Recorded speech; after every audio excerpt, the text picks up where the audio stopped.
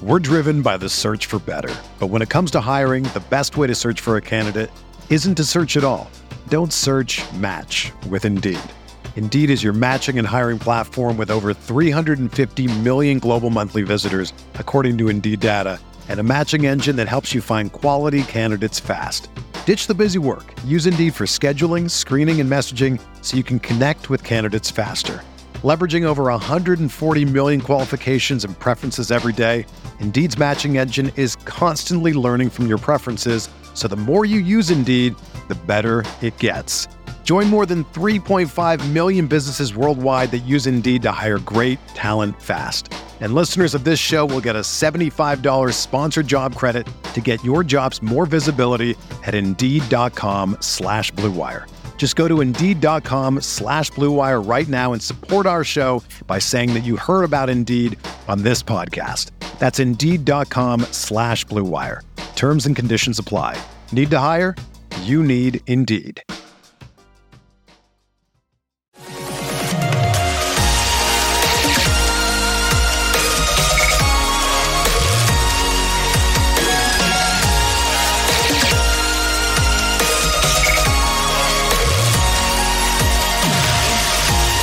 And away we go, episode 241 of the Al Galdi podcast. It is Tuesday, February 1st, 2022. A new month has begun on this, the last day, before the new name for the team, currently known for one more day as the Washington football team, comes out. This is the final day, the concluding chapter, the last stage, the grand finale, whatever you want to call it. This is it. No more Washington football team as of Wednesday morning at some time. We're not sure when. That hasn't been made clear, but the new name we know will be announced on Wednesday morning during the Today Show, which airs on NBC from 7 a.m. to 10 a.m. And if you, for whatever reason, didn't think that Commanders will be the new name, as I think Commanders will be the new name, perhaps the following will change your mind. One of the great quarterbacks in Washington history, Joe Theismann, a friend of this podcast, was on with Damon Amendolara on CBS Sports Radio on Monday morning. And take a listen to this, as it sure sounded like Joey T confirmed that Commanders will, in fact, be the new name. Commanders is a name that, is going to be hopefully one that people will talk about going forward. All right, so you like the Commanders as the new team name, huh? There were so many different options, but once again, it's trademark infringement. It's getting approval from different people. It's, if you choose a name, is there a group out there that isn't going to like it? I mean, there's so many things that you have to consider. Commander, basically, it's Washington, D.C., a lot of commanders in Washington, D.C., in the Pentagon, and a lot of different branches of the service. And so to me, that's sort of the way I'm looking at it, as a positions of leadership when it comes to the new name. Yeah, one of two things was happening right there. Either Joe Theismann is part of an intricate campaign by the Washington football team to make us all think that Commanders will be the new name, when in fact Commanders will not be the new name, or Theismann let the cat out of the bag. I'll let you decide which is the case. What do you think is more likely? That the Washington football team is right now engaged in a supremely detailed campaign of subterfuge, or that this was just a screw-up, like the piece of paper with a Commanders logo on the armrest of a chair on which Jason Wright was sitting being seen in a video was a screw-up? Which scenario do you think is more likely? Is the Washington football team right now putting forth one of the great swerves of all time, or has the Washington football team not exactly plugged every hole in this thing, and Commanders has come out before Commanders was supposed to come out? I'll let you decide what you think truly is the case. I'll just tell you this, I will be very surprised if Commanders isn't the new name, but we'll see. Whatever the case, Wednesday is the date that the Washington football team has been pounding into our brains. 2.2 2.1.22. Well, the Tuesday on which this episode of the podcast is being released is 2.1.22. And if it's all right with you, we're going to talk a lot of actual football on this installment of the Al Galdi podcast. Is that all right with you? Is that okay with you that we talk some actual football? The rest of this week is going to be filled with non-football stuff regarding the Washington football team to talk about. Wednesday is a day on which the team announces its new name. Thursday is the day on which the team gets skewered via Congress. Thursday is the day on which we'll have that roundtable with multiple former Washington football team employees before Congress detailing their experiences of workplace misconduct while working for Washington. So there's going to be a lot of non-football talk moving forward this week, although there is going to be a lot of talk about the Washington football team moving forward this week. And so I wanted to make this installment of the pod a true football show. And so coming up is a special guest, Washington football team analyst Mark Bullock, who on his Substack, markbullock.substack.com, has recently published a position group by position group breakdown of the Washington football team. Really good X's and O's analysis. If you want to really understand where Washington is at with its various position groups, definitely want to check this out. You will hear detailed insight from Mark Bullock on Taylor Heinicke, including how Heinicke compares to the quarterbacks set to be available in free agency this offseason. You've heard me wonder, okay, all of this talk about, say, Mitchell Trubisky, would Trubisky even be an upgrade over Heinicke?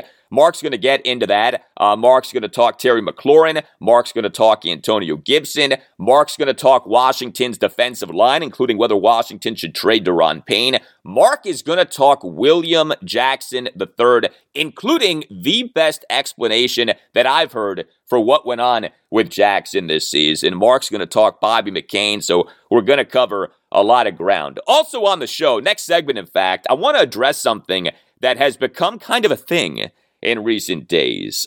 This idea that what the Cincinnati Bengals have done in going from the worst team in the NFL in the 2019 season to AFC champions for this 2021 season is an aberration and/or isn't relevant to Washington and/or isn't even representative of a quick turnaround. I've seen some of that, this idea of, hey, the Bengals were bad for years before they finally got good this season. The head coach, Zach Taylor, only got hired 3 years ago, February 2019, so that's when you count his rebuild as having started. Here's the deal. What the Bengals have done isn't as abnormal as some may think. What the Bengals have done, in fact, is representative of something that has become common in today's NFL, the quick turnaround.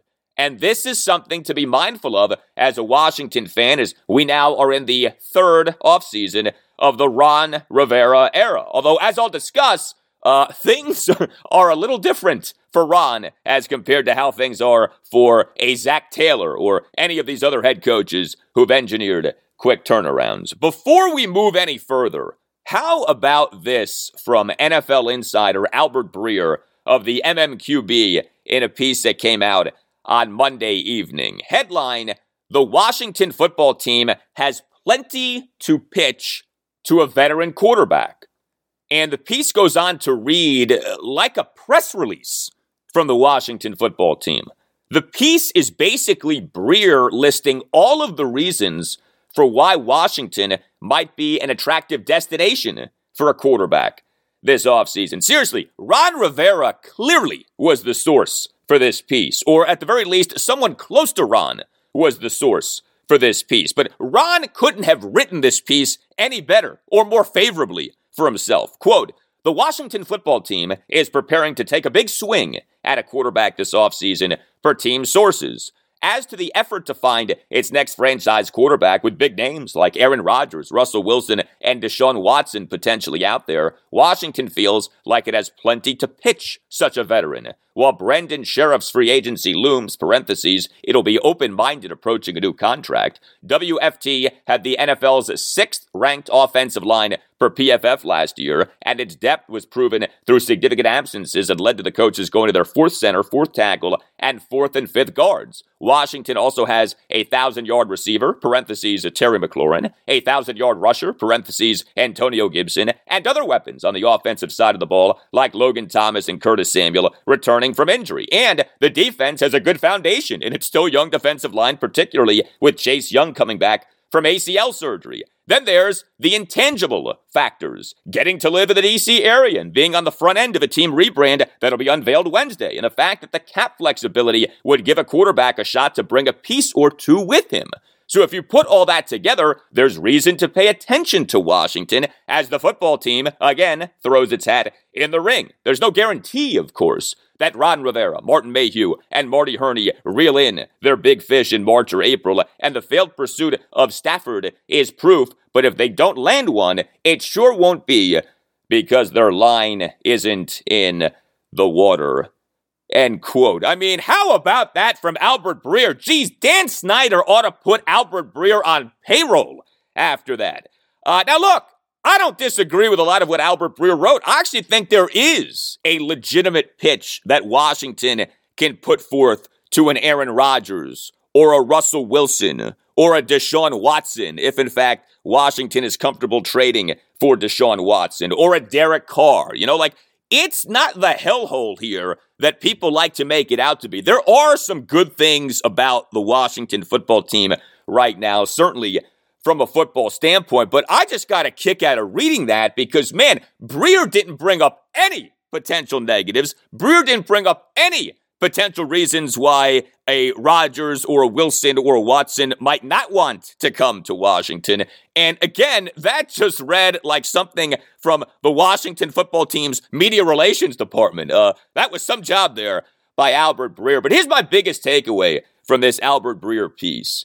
That Ron Rivera or whoever dictated this press release to Breer is yet another flashing neon sign that Washington is all in on getting itself a franchise quarterback this offseason. There has never been an offseason like this for this team, an offseason in which the team basically is telling anyone who will listen that the team is all about upgrading at quarterback this offseason. There ain't no keeping the cards close to the vest in this situation. Washington is shouting to the heavens about its quest for a franchise quarterback. You can tweet me at Al Galdi. You can email me, the Al Galdi podcast at yahoo.com. Email from Miles Braxton on the Washington football team. Writes Miles, I'm a daily listener from Fort Lauderdale, Florida, having moved from my U Street apartment last year. I'm so impressed with the diligence with which you cover and analyze our begrudgingly beloved Washington blanks and appreciate that I can come to this podcast for Wizards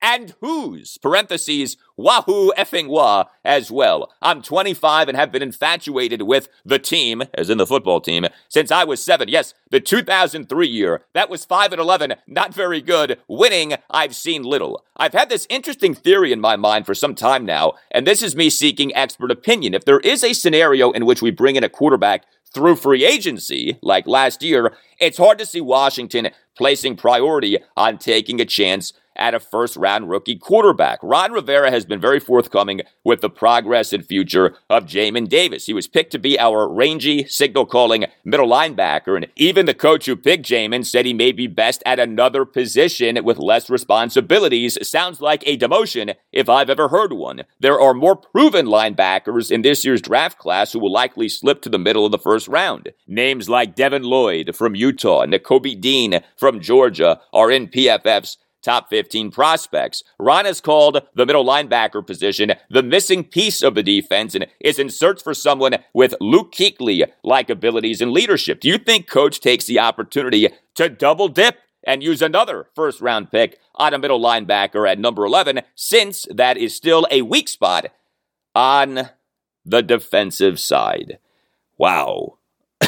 A second consecutive first-round pick being spent on a linebacker. Well, first of all, thank you for the email, Miles. I appreciate the nice words you wrote. Good to see U Street representation, even if it is coming by way of Florida. So I would say that I actually very much could see Washington this offseason both signing a quarterback via free agency and taking a quarterback in the first round of the 2022 NFL Draft. The class of free agent quarterbacks this offseason isn't very good, and Washington is trying to do something big at quarterback this offseason, as we just read from Albert Breer, especially with the new name. And so simply signing, say, Mitchell Trubisky or Teddy Bridgewater wouldn't get people excited. Now, I could see Washington, say, both signing Trubisky and taking Kenny Pickett, or Sam Howell or Malik Willis or whoever in the first round of the draft. So I don't think Washington would just sign a free agent quarterback this offseason. I think Washington would both sign a free agent quarterback this offseason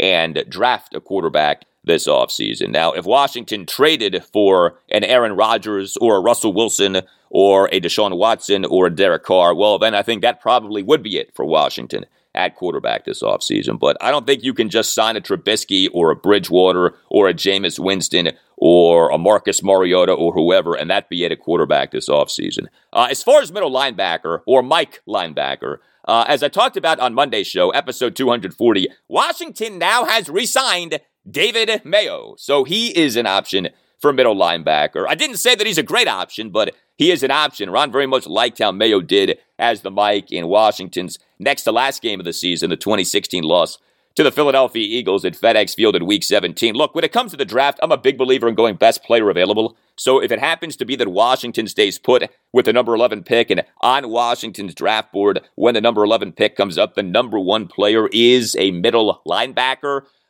then okay, fine. But best player available to me factors in positional value.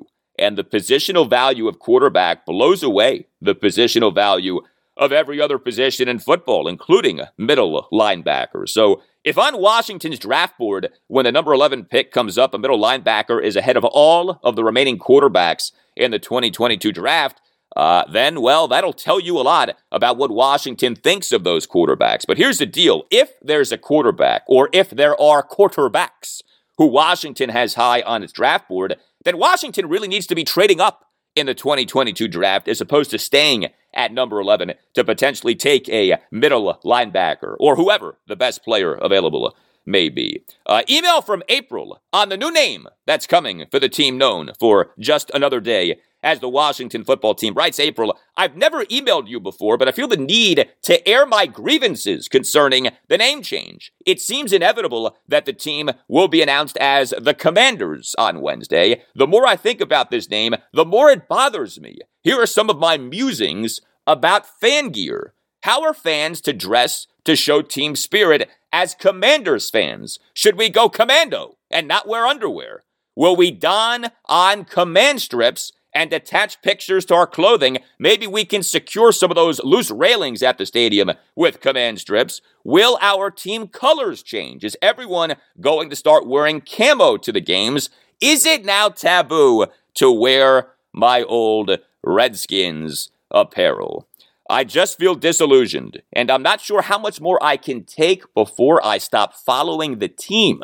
Anyway, thank you for all that you do, Al. You make my commute to work enjoyable, and I really enjoy the podcast. Keep up the great work. Well, thank you very much for that, April. Well, we do know that the primary colors for the team are remaining burgundy and gold. That's a good thing. Those colors should never, ever change as being the Washington football team's primary colors. To me, it is in no way taboo to wear your old Redskins apparel. The team would be making a massive mistake and probably would incite a riot if the team ever came out and said that wearing Redskins apparel now was discouraged. The focus from the team needs to be on promoting the new apparel and getting people to buy the new apparel. And if the team does its job, which is to, win and, not be an embarrassment off the field, then people will buy the new apparel, and the Redskins apparel will fade away as time goes on. There are a lot of people like you, though, April, who are not happy with the name change. And I'm going to talk about this dynamic and a lot more on Wednesday's show, episode 242. That installment of the podcast will be out in the 5 a.m. hour, and thus will be out before the new name is announced. But that episode will be quite relevant throughout the day and far beyond that day, because the episode will be a final goodbye to the name Redskins, and will include a discussion about why exactly the name is changing. There are some important points about that to me have kind of been lost in everything that's been going on. And honestly, these are points that people don't seem to want to talk about. And so I'm going to talk about them. And no, I'm not talking about whether the name Redskins is offensive. I'm not going to turn Wednesday's show into a name debate show. The debate is done, okay? There's no going back. The name's not going to be Redskins ever again. But the why behind the name change, I think, is very much worth exploring. Yes, Wednesday is a big day for the team known for not much longer as the Washington football team. Will the team get the rollout of the new name right? I'm almost as interested in that as I am in what the new name actually will be. And I do still think that the new name will be Commanders. But first impressions matter. They matter a lot. And if you own, run, or work at a business, you know that first impressions matter a lot. And if you want to grow that business, if your business needs to improve its overall customer experience, if you want to impress clients with the story that your business tells digitally, then put ImageWorks to work for you. ImageWorks is a full-service boutique web design, branding, and marketing company, and ImageWorks right now has a special offer for listeners of the Al Galdi podcast. ImageWorks is located in the DMV, but ImageWorks serves the entire country, so no matter where you're listening, ImageWorks can work for you. So what's the offer? Well, ImageWorks doesn't want to sell you. ImageWorks wants to show you what it can do, and that starts with a free review of your website and SEO visibility to establish a base of where you are and map a chart for where you want to be. ImageWorks and you will plan with digital web and marketing goals that you can see live via ImageWorks Customers Portal. The portal shows you how all goals are performing in Google Analytics and how all marketing programs and website visitors are behaving. ImageWorks has a complete team of in-house designers, marketers, developers, art directors, strategists, and writers who could put any or all of them to work for you. So here's what you do. Go to imageworkscreative.com and click on Contact near the upper right corner. That's image, one word, works, plural, creative.com. imageworkscreative.com. And make sure that you mention the Al Galdi podcast for the free offer. Also, you can call or text the owner of ImageWorks, Scott, at 703-928-7309. That's 703-928-7309. Scott's a big fan of all Washington, D.C. area teams. He's a regular listener of the podcast, and he loves brainstorming ideas in technology that can help you grow your business. He's been doing what he's doing since 1996. Go to imageworkscreative.com, upper right corner, and make sure that you mention the Al Galdi podcast. ImageWorks, creative minds focused on one goal, your business success.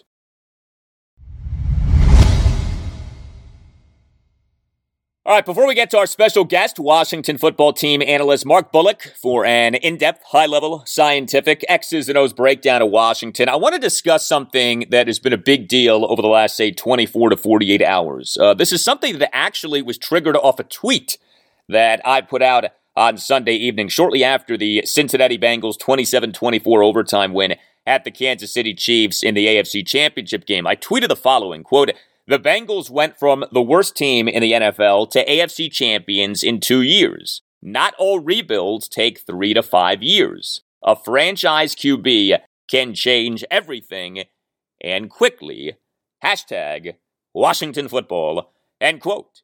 And the tweet generated a lot of responses, more than I anticipated. And let me make clear, I wasn't the only person who tweeted something like this. This wasn't some genius revelation that I put out there or anything like that. But one of the responses that I got was this idea that the Bengals' quick turnaround is abnormal and an aberration and in no way relevant to what's going on with the Washington football team. Now, I wouldn't say that this was like the prevailing response. The prevailing response was agreement with what I tweeted, but I did see enough of this response saying that what the Bengals have done is abnormal to where I wanted to address it on the podcast. So, first of all, that tweet that I put out on Sunday evening was not meant as a shot at Ron Rivera.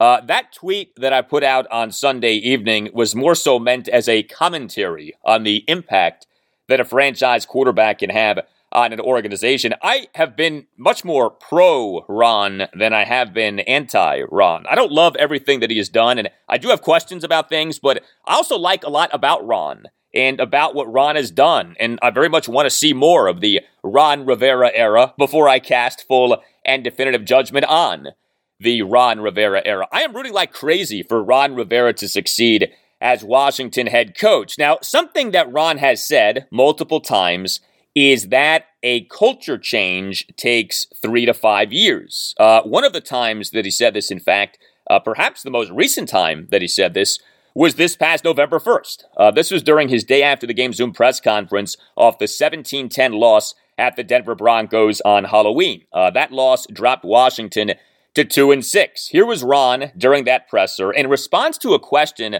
on how he could get the Washington fan base to remain engaged with the team, given the growing perception that Washington was going backwards in the 2021 season. Well, again, last year was an interesting year, an interesting way things kind of evolved and happened for us.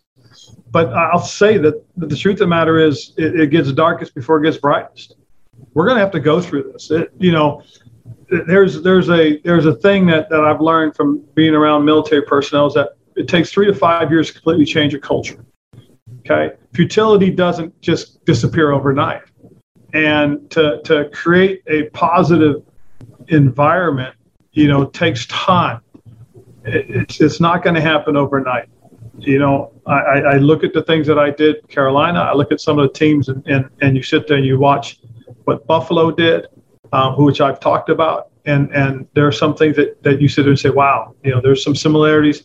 But the one thing right now that really is probably the hardest thing for us to figure out is do we have a franchise quarterback right now? Is that guy on our roster, or is that guy going to be in free agency? Is that guy going to be in the draft next year? So we've got to continue to work with what we have, continue to try and grow with what we have, and try and develop who we have. Because if we do have, what we're looking for, and we can plug in a guy, or that guy does develop on our roster, then we're going to be fine. And, whether the fan base stays engaged or not, it's going to be up to them. We can do the best we can. We will play as hard as we can, and we'll see what happens. But, we're going to show up every Sunday, and we're going to try and give our best and hopefully win some football games and get their interest back. But, that's all we can do.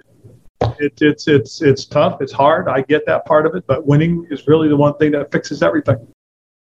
All right, so that answer right there from Ron was nearly 2 minutes long, and there was a lot to that answer. Ron, early in the cut, said, quote, "It gets darkest before it gets brightest," end quote, and there is truth in that. But Ron in the cut also heavily emphasized that this process takes time. Quote, "It takes 3 to 5 years to completely change a culture. Futility doesn't just disappear overnight," end quote. There are two things going on with Ron saying that. A, he was speaking some truth. He's not lying with what he's saying.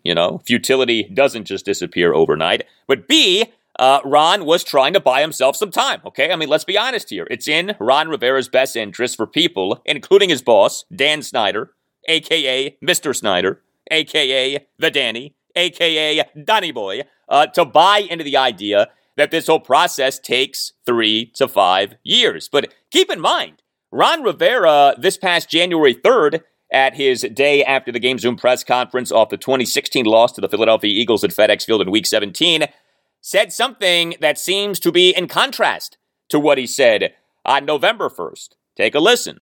This offseason is going to be very important, very vital to what I think is part of the plan.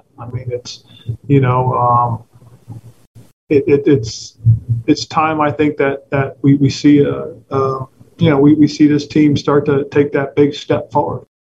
All right, so that was Ron Rivera this past January 3rd. Quote, "This offseason is going to be very important, very vital to what I think is part of the plan. It's time, I think, that we see this team start to take that big step forward," end quote.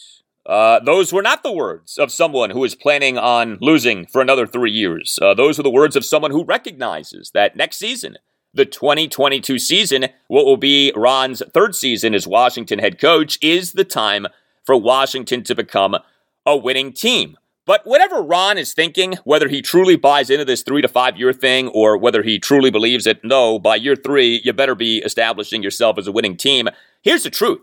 Next season is time for Washington to have a winning record, or at the very least to demonstrate significant progress. If Washington only goes 8-9 in the 2022 regular season, but a bunch of the losses are close losses, and Washington's offense and defense are really good, then I think that we'll be able to live with a non-winning record. But the point is, it is time for progress, actual, tangible progress. It is time, as Ron said this past January 3rd, quote, that we see this team start to take that big step forward, end quote. And the reason that this time has come is because the NFL has become a league of quick turnarounds. To all of the people who swear that what the Bengals have done in going from the worst team of the NFL in the 2019 season to AFC champions for the 2021 season is so abnormal and so out there and so beyond what usually happens, think again.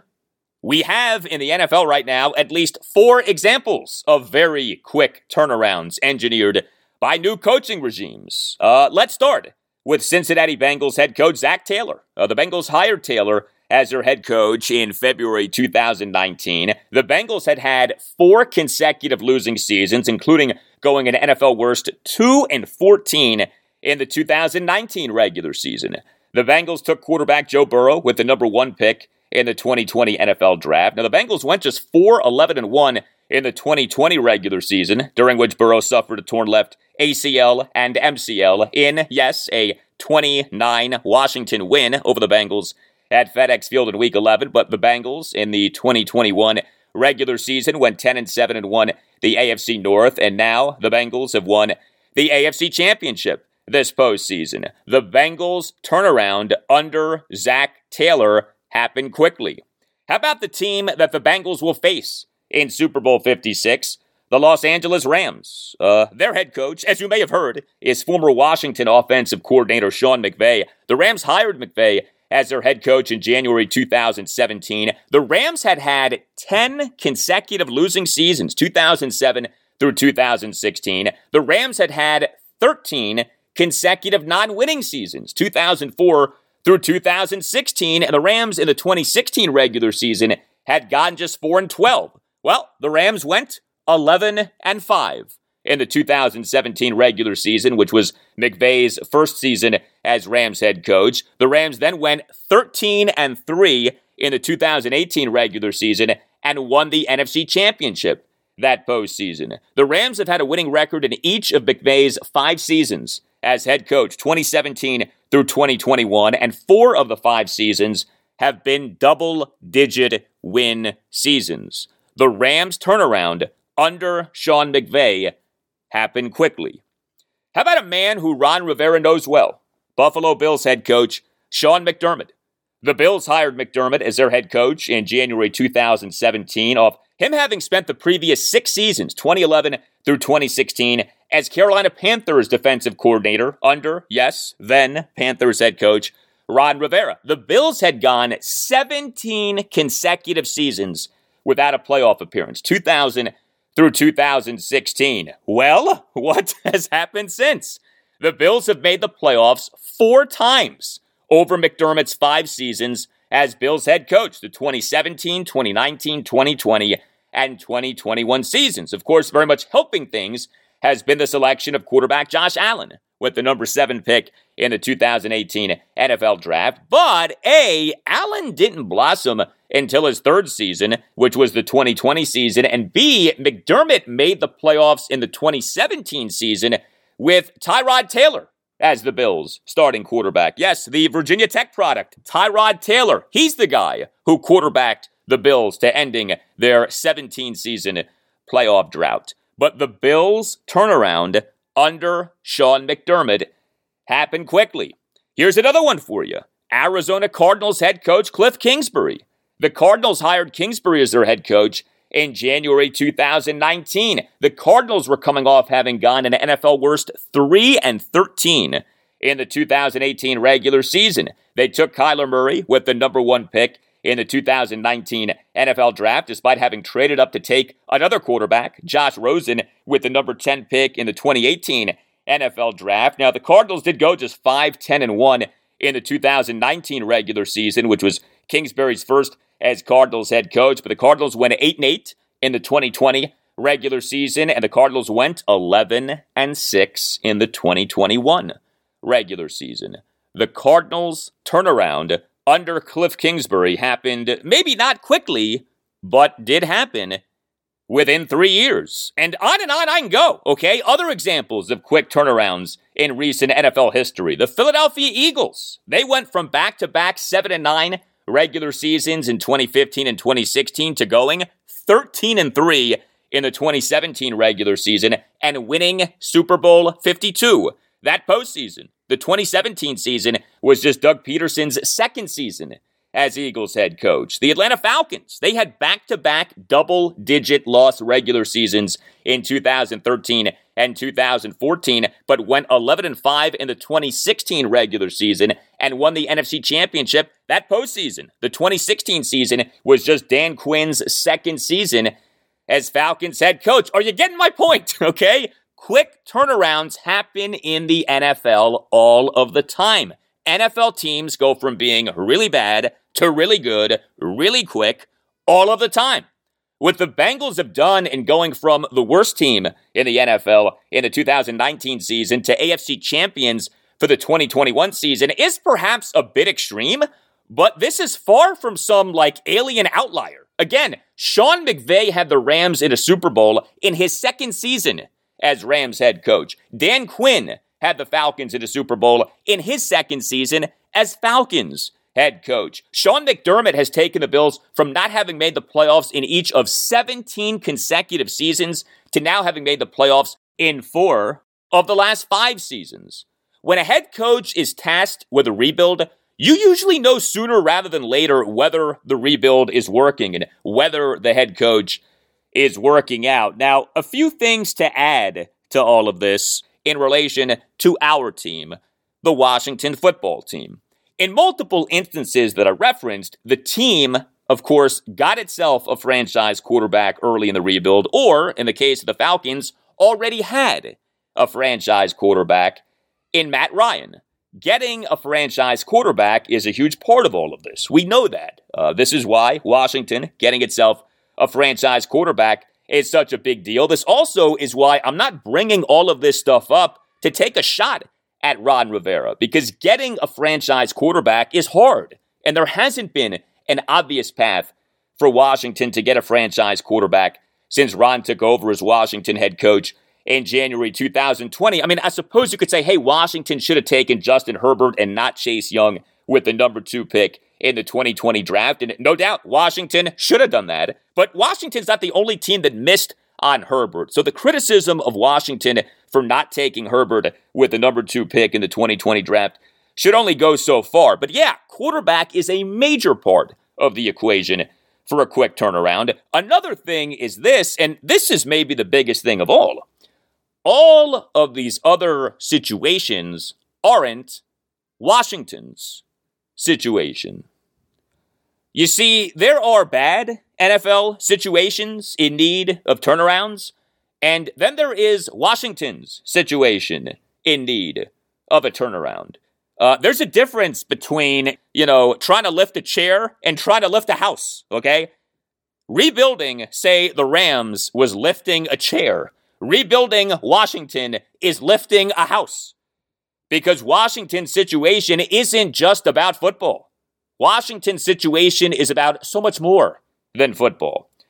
It's interesting. Ron often talks about a culture change. He doesn't talk nearly as much about just rebuilding football operations. That word, the C word, culture, gets used a lot. And this phrase, culture change, that's code for things here have been messed up, okay? We have a workplace misconduct scandal. We had an ownership scandal. We have a name change. We have a stadium that everyone hates. We have an owner who everyone despises and who has interfered with football operations via actions and decisions that have set back this franchise for years. And so turning around Washington isn't just about, finding a quality middle linebacker or finding better receivers or even finding a quarterback. Turning around Washington also is about fundamentally altering how the entire organization functions and operates. And that, my friends, is a gargantuan task. What Zach Taylor and Sean McVay and Sean McDermott and Cliff Kingsbury have had to deal with pales in comparison to what Ron Rivera has had to deal with. Oh, by the way, Ron also had cancer during his first year as Washington head coach. So I'm not here to yell and scream like some low IQ buffoon about why Washington isn't where the Bengals are. We know why Washington isn't where the Bengals are. The point that I'm making is that what the Bengals have done can be done. And in fact, is done more frequently than you may think. And as more challenging as it may be for Washington to do, as the Bengals and these other aforementioned teams have done, that doesn't mean that Washington doing as the Bengals and these other teams have done shouldn't remain the goal and isn't at all possible. It is possible. It's just a lot harder for Washington, as most things seemingly are. Up next, my conversation with Washington football team analyst Mark Bullock, who will give us an X's and O's breakdown of the Washington football team, including quarterback thoughts, why Terry McLaurin's production dipped as the 2021 regular season went on, what Washington has in Antonio Gibson, and the best explanation that I've heard for what went on with William Jackson III this season.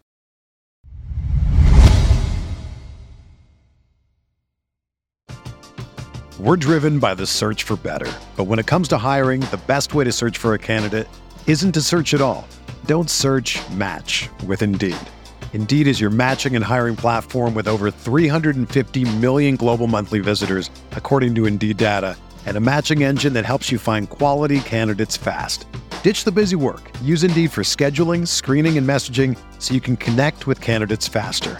Leveraging over 140 million qualifications and preferences every day, Indeed's matching engine is constantly learning from your preferences, so the more you use Indeed, the better it gets.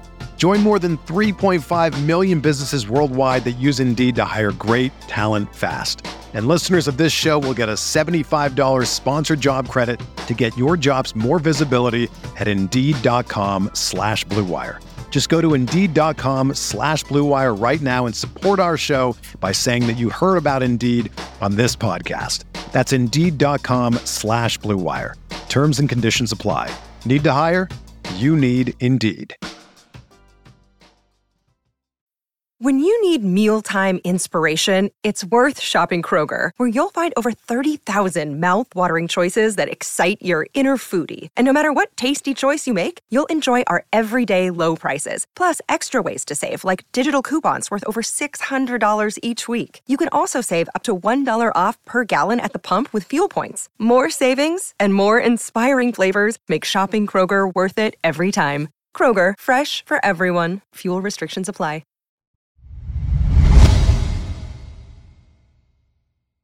All right, very pleased to welcome to the Al Galdi podcast right now a special guest, Washington football team analyst Mark Bullock. You can follow Mark on Twitter at Mark Bullock NFL, and you can read Mark's work on his Substack, markbullock.substack.com. And Mark on his Substack has just published a position group by position group breakdown of the Washington football team, some really good X's and O's analysis. Mark, nice to have you back on the podcast. How are you? Yeah, I'm doing well. Thanks for having me on. How are you? Doing well, man. Appreciate you coming back on. So let's start with this. You follow the Washington football team. You analyze the Washington football team.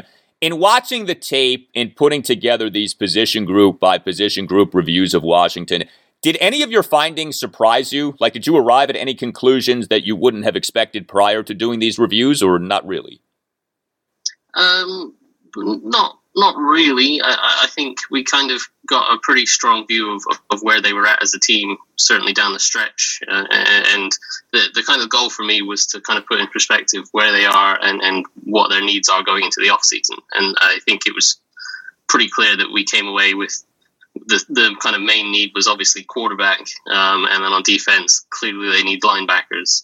And, you know, they might need a little bit of receiver help, possibly, depending on Curtis Samuel's health, and they might need a safety if Bob McCain's not brought back, and a few bits here and there. But I think the kind of main takeaways were, you know, they need a quarterback, obviously, desperately, and a linebacker pretty desperately as well.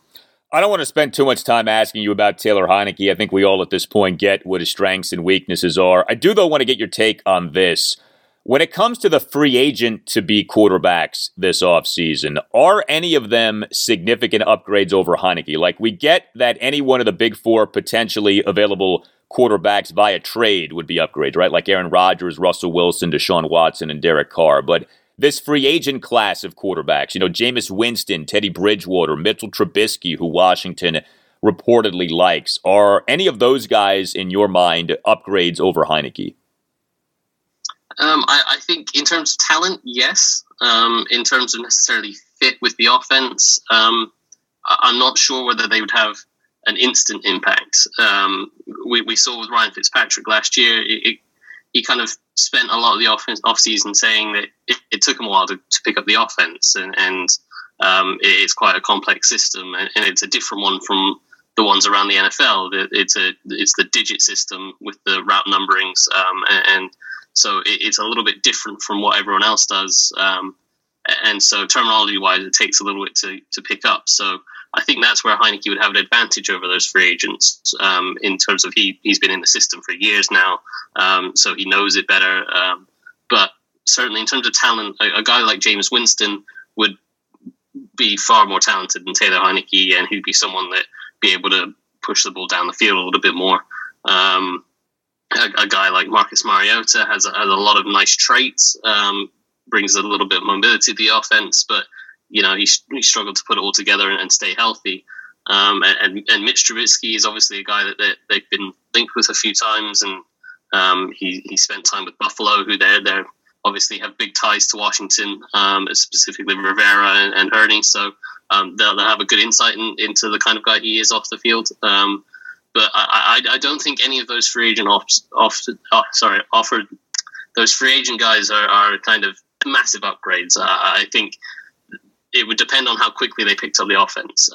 Certainly in talent, they'd be more than Heineke, but in terms of instant impact, if they could pick the offense up quickly, maybe. But I struggle to believe that the Washington football team would suddenly be this 12-4 contender. That they'd still have a tough battle of it. All right, I want to get your takes on a variety of players and position groups here. So Terry McLaurin, sure. He is great. We all love Terry. He's worthy of a big money contract extension this offseason, but his production in the 2021 regular season did lessen as the season went on. Was that just due to the quarterback play and the injuries / absences on Washington's offense, or were there things going on schematically and maybe even the fault of Terry that led to his production lessening as the season went on?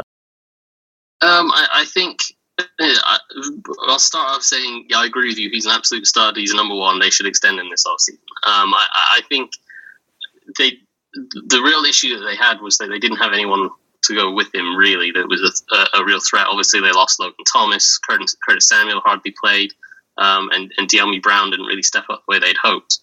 So when you look at their receiver production, their next highest receiver in terms of yards was J.D. McKissick, and he played 11 games. So, and that's a running back, that it's not a number two receiver. And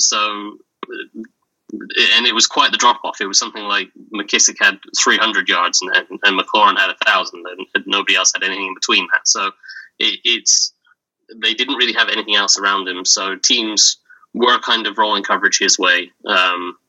It wasn't quite what we saw with Devonta Adams with the Packers, where late in the season there were teams, they were literally just putting two quarterbacks right on top of him and saying, you're not beating us. But it was still a case of, a safety would often cheat that way, or they'd roll a safety over that side and they'd have a high-low guy above him. So it was a lot of schematic things defensively to try to take him away, because obviously he was their only real threat. And then there was times where, Taylor Heineke just missed him. And that happened a fair bit. And a lot of times it was sailed throws throws that were behind him. And there was a lot of underthrown balls as well. And at his best, McLaurin would come back to those underthrown balls and make them contested catches. But if a good quarterback or a better quarterback had placed the ball out in front, a lot of those throws might have turned from like 30-yard gains into 50-yard touchdowns. So I think it's more to do with how defenses are playing him and the quarterback play than anything McLaurin did himself. Does Scott Turner need to make more of a concerted effort to get Terry McLaurin touches, or is that not really a problem? I understand the kind of narrative of that. It's tough because you don't want to say just force one guy the ball. And especially when they don't really have another threat. Like, as I said, McLaurin got 1,000 yards. Their next best receiver was McKissick with 300 yards. So, like, they didn't have anyone else that the defense was really going, okay, we can't stop that. We got to stop those guys getting the ball as well. So defenses could roll coverage to McLaurin. So it's very tough to force the ball his way. And I think Scott Turner did a lot of things to try to make use of that extra attention McLaurin got by using him as a decoy and opening things up for other people. Other people just didn't make plays. And so, yes, you'd like to see McLaurin get the ball more. I think that will happen when a second receiver threat emerges. As kind of counterintuitive as that sounds, you think a second receiver threat means he gets the ball less, but it just means there's far less attention on him and more opportunities for him. We're talking with Washington football team analyst Mark Bullock. You can check out his work on Substack, markbullock.substack.com. Antonio Gibson. So on the one hand, he ended up being just one of 7 running backs who each had at least 1,000 rushing yards in the 2021 regular season. And he obviously did some good things during Washington's 4-game winning streak. But on the other hand, some of his efficiency stats aren't very good. And he had the major fumbling problem in the 2021 regular season. And he's still not really the factor in the passing game that we thought that he would be. How do you view Antonio Gibson? Like, is Antonio Gibson a good running back, or should Washington be trying to do better at running back? I quite like Antonio Gibson. I think what we've seen is the development of him. I think there's been a steady progression from the last 2 years, and you've seen that Giants game at the end of the season. Granted, it was the Giants. There was nothing to play for, and the Giants didn't have a particularly great defense. But what we saw was a completely different back from the guy that started week 1 in his rookie year. And you could see a lot more patience, a lot more understanding of not just where he was meant to run, but how to set up the different blocks and to press the hole and cause guys to pursue, to create cutback lanes and all those kind of things. That is an encouraging sign, and it's something that a lot of backs don't necessarily develop, and I think that is good for him. And a guy that is his frame, was he 6'2" or something like that, 230 pounds? His frame, his size, his athletic ability to develop that feel for running properly is encouraging. And we saw him take on a bigger workload this season, which was a bit of a doubt with injury concerns in the past. So that was also encouraging. But obviously the biggest issue is the fumbles, and he had 5 fumbles, and that's 2 more than any other back in the league had. So that obviously can't continue, and that needs to be addressed in the off season. But I think he can be a lead back for them. I don't think they're suddenly going to go and try to make a move for Alvin Kamara or something like that. But maybe as a depth option for if he's an injury concern, they might want to draft a guy in kind of day 3 and have a backup option. Washington's offensive line in the 2021 regular season was a surprising positive for a second consecutive season. You, in your breakdown of the offensive line, noted that Chase Roulier was the standout performer on the offensive line. That might surprise some people. What'd you like about Roulier's season, which obviously got cut short by injury? Yeah, I thought he really stood out, especially as, he was one of the guys like Jonathan Allen that got the contract extension in the offseason. And quite often you hear about stories of guys getting contract extensions and then stagnating or falling off. And he just continued to improve. And you could see he was doing a lot of the line of scrimmage in terms of targeting the runs. And that was why the run game worked, was because he was getting the targeting right. And, he along with the interior guys, whether it was Brandon Sheriff, Eric Flowers next to him, or Wes Schweitzer when he came in, those guys generated a ton of movement, especially in the zone scheme. And that movement is critical for the zone scheme to succeed. And so he was creating a lot of movement. He was setting a lot of the targeting. And what was impressive was what they could do with play action stuff because of him. The kind of old saying with football is if you want to sell play action, you pull a guard, because a pulling guard is a huge run key to an offense. Linebackers will almost instinctively just step up towards that guard and thinking that it's going to be a run play. But to be able to pull a guard, you have to have a center that can slide across and close off the gap that the guard's pulling from. And Chase Roulier managed to do that regularly, whether it was Sheriff pulling one side or Flowers pulling the other way. Roulier was able to cut across and cut off whatever rusher was coming from that vacated gap, and that allowed them to do those kind of play action schemes. So I was very, very impressed with Roulier. I thought he was their best lineman until he got injured, and I think that contract extension is going to prove, assuming he gets back healthy and stays healthy, I think that contract extension will prove wise. Yeah, he's been really good. Taylor Heineke's passing numbers on play action passes in the 2021 regular season were terrific, and you just explained a big reason for why. So Washington's defense, you in your review of Washington's defensive ends noted that the entire defensive line struggled early in the 2021 regular season because there was very little discipline and cohesion amongst the group. By now, I think most people are familiar with these issues. What I still don't understand is why these things were such problems. I mean, this was the same defensive line group in terms of key players as last season's defensive line group.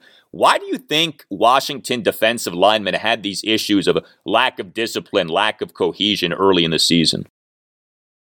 My gut feeling is that it kind of was ego-driven, and that's entirely speculative for me because I don't have any inside sources on that. But my gut feeling is that, we heard from Chase Young and Montez Sweat, we're going to break the sack record, and that they kind of it felt like they kind of bought into their own hype a little bit, and maybe the coaches were a little bit guilty of that as well, and kind of just letting them go and play, and rather than after the first few weeks, we started to see structured stunts and the defensive end stunning inside, tackles going outside, and the things to disrupt pass protection and protection schemes that help defensive linemen win blocks. We saw that after the first few weeks, and that was when the D line started to improve. But before that, it was kind of there was no real stunts. If they were called, they certainly weren't being run. And it was just, we'll just put our 4 first-round picks and let them go. And we'll expect our 4 guys to beat their best blockers. And, occasionally it works, but some, talent will beat worse talent. But if it's not structured, you'll end up with guys in the same gap. And that was quite often something that happened. Chase Young would try to go inside, and Daron Payne would be taking the same kind of lane, and they'd bump into each other, and that would make it easy to block them. So I think it was just it's speculative of me to say, but my guess would be it was kind of ego-driven. They kind of bought into their own hype, and that was what it was. It's going to be really interesting to see what Washington does with Daron Payne, because if you want to keep him long-term, then this offseason would be a good time to give him a contract extension, and what's the same way Washington did with Jonathan Allen last offseason.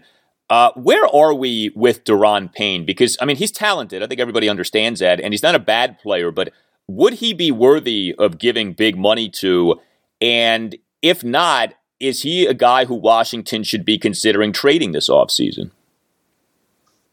Certainly, if they don't plan to sign him long term, I would be looking to trade him and get some kind of asset back that over the long term could replace the value of what he gives this team.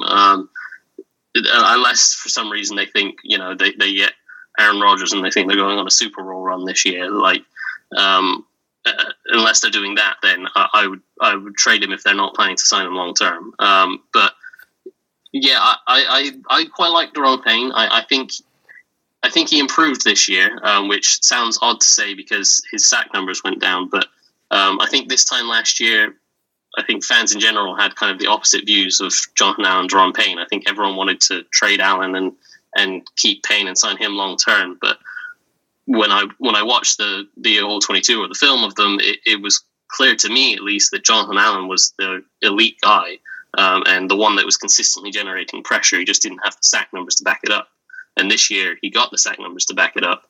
And he took a step forward as well. But I would also say that Daron Payne took a step forward in terms of consistency. He's always been a very good run defender, and he was excellent at that again this year. But as a pass rusher, he did step forward. He did have a more consistent rush. And granted, it didn't result in more sacks for him, but it still generated more pressure from the inside, and they just didn't have the exterior pressure from Chase Young, Montez Sweat, or whoever towards the end of the year. Certainly, with those two guys out, to kind of get him any more sacks. So I still think he's a very good player. Obviously, there's a salary cap thing to think about. You see teams around the league are able to kind of manipulate the salary cap to keep the guys they really want to keep.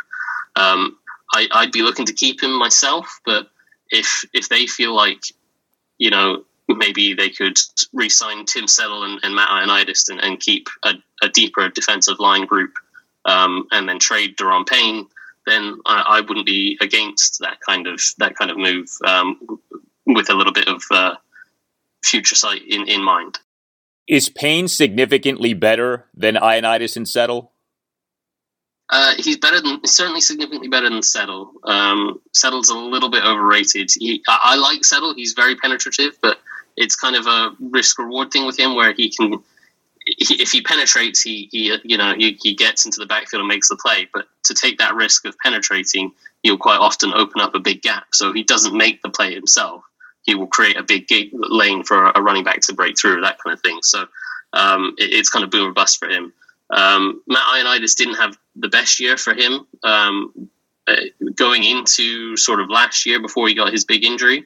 I would have said Payne and Ioannidis and Allen were all fairly similar levels. So maybe Allen was a step above those two. So I think if Ioannidis is back to his best, there's not a huge drop-off from Payne to Ioannidis, but we didn't see Ioannidis back to his best this year, and we saw Payne take a step forward. So there is a bit of a drop-off from what we've seen most recently at both players. Talking with Washington football team analyst Mark Bullock. You can read his work on his Substack, markbullock.substack.com. William Jackson III, in his season-ending Zoom press conference on January 10th, said that he, in the 2021 regular season, was, quote, doing things that I never had done before, end quote. I still can't shake that Washington gave a 3-year, $40.5 million contract to a guy to have him do things that he had never done before. That's obviously not ideal. That obviously is a path that Washington has gone down before. As you watched the tape, what specifically were these things that Washington had William Jackson III doing this season that he had not done before? Yeah, it was mostly, it wasn't just playing zone. It was playing lots of, they tried to play pattern matching stuff. They've assembled this secondary where they have Kendall Fuller, who's much better playing off and zone coverage with vision on the quarterback. And then they signed William Jackson, who's much better up on the line of scrimmage playing press man coverage. And so they had this kind of mix and match of parts. And they tried to kind of play a bit of mix and match coverage where sometimes they were playing man, sometimes they were playing zone, and sometimes they were doing pattern matching where it starts off as zone, but you need to read the releases of the receivers to determine which guy you attach to, and then it becomes man. And that can be very complex, and certainly for someone that's never done it before, it can result in you not understanding which guy you're meant to cover and kind of looking around going, who am I covering, and your guy's 50 yards behind you. So I think that's kind of what happened with William Jackson at the start of the year, is that they were kind of trying to do too many different things to fit all these different pieces together rather than stick to, either sign the same kind of guys that fit the right system or stick to as simple as possible. And they stripped things back after the bye week. That they really went to very basic quarters, cover 3, and some fire zones where it's 3 deep, 3 under, and an extra guy rushes. So it was basically that for the second half of the season. And when William Jackson came back, he played an outside corner, and he was fine. Because he's done that stuff before with the Bengals, where they played a lot of cover 1 and cover 3. So he was used to playing the kind of cover 3 stuff. So he was fine with that, but that doesn't really make use of they paid him this big money to be that press corner lockdown guy, and then halfway through the year they have to abandon any kind of thoughts of trying to play that kind of coverage. So I think his failures or his struggles kind of speak more to a failure of the front office and the schematic planning of the defense than a failure of him. Great explanation. One more for you. No one played on more Washington defensive snaps in the 2021 regular season than Bobby McCain did. He's set to be an unrestricted free agent this offseason. There is very much a belief that Washington wants to re-sign McCain. I thought he was better as the season went on. I know that he's probably never going to be a fan favorite because of that lecturing that he gave everybody earlier in the season. But is Bobby McCain to you someone who Washington should re-sign? Yeah, I think so. I'm with you on that. Certainly in my Twitter mentions after every game, people hate Bobby McCain. But it's when you watch him. Yes, he got burned a few times, but just about every defensive back in the league gets burned once or twice, and certainly on this Washington defense, everyone was guilty of it at one point or another this year. In general, his play was solid, and he gave them a true free safety option that they've not had in forever, really. And he's someone that they could trust playing center field, deep middle. If they played cover 3 or cover 1, they could trust him. And he also fit when they were playing quarters and Tampa 2 stuff. And with Cam Curl back there, him and Cam Curl developed quite a good relationship in terms of when they would pass guys off and when they would stick to their own guys and that kind of thing. So I would certainly look to bring him back. I don't think that necessarily means they couldn't try to upgrade from him. Certainly if there was an amazing free safety on the market, if there was an Earl Thomas in his prime going into the free agency market, you'd still go and try to get him first. But if Bobby McCain is the best option, I think that would be fine, certainly for another year or two. You can follow Mark on Twitter at Mark Bullock NFL. You can read Mark's work on his Substack, markbullock.substack.com. Mark, excellent insight, as is always the case. Thank you so much for your time and all the best. Of course. Thanks for having me on.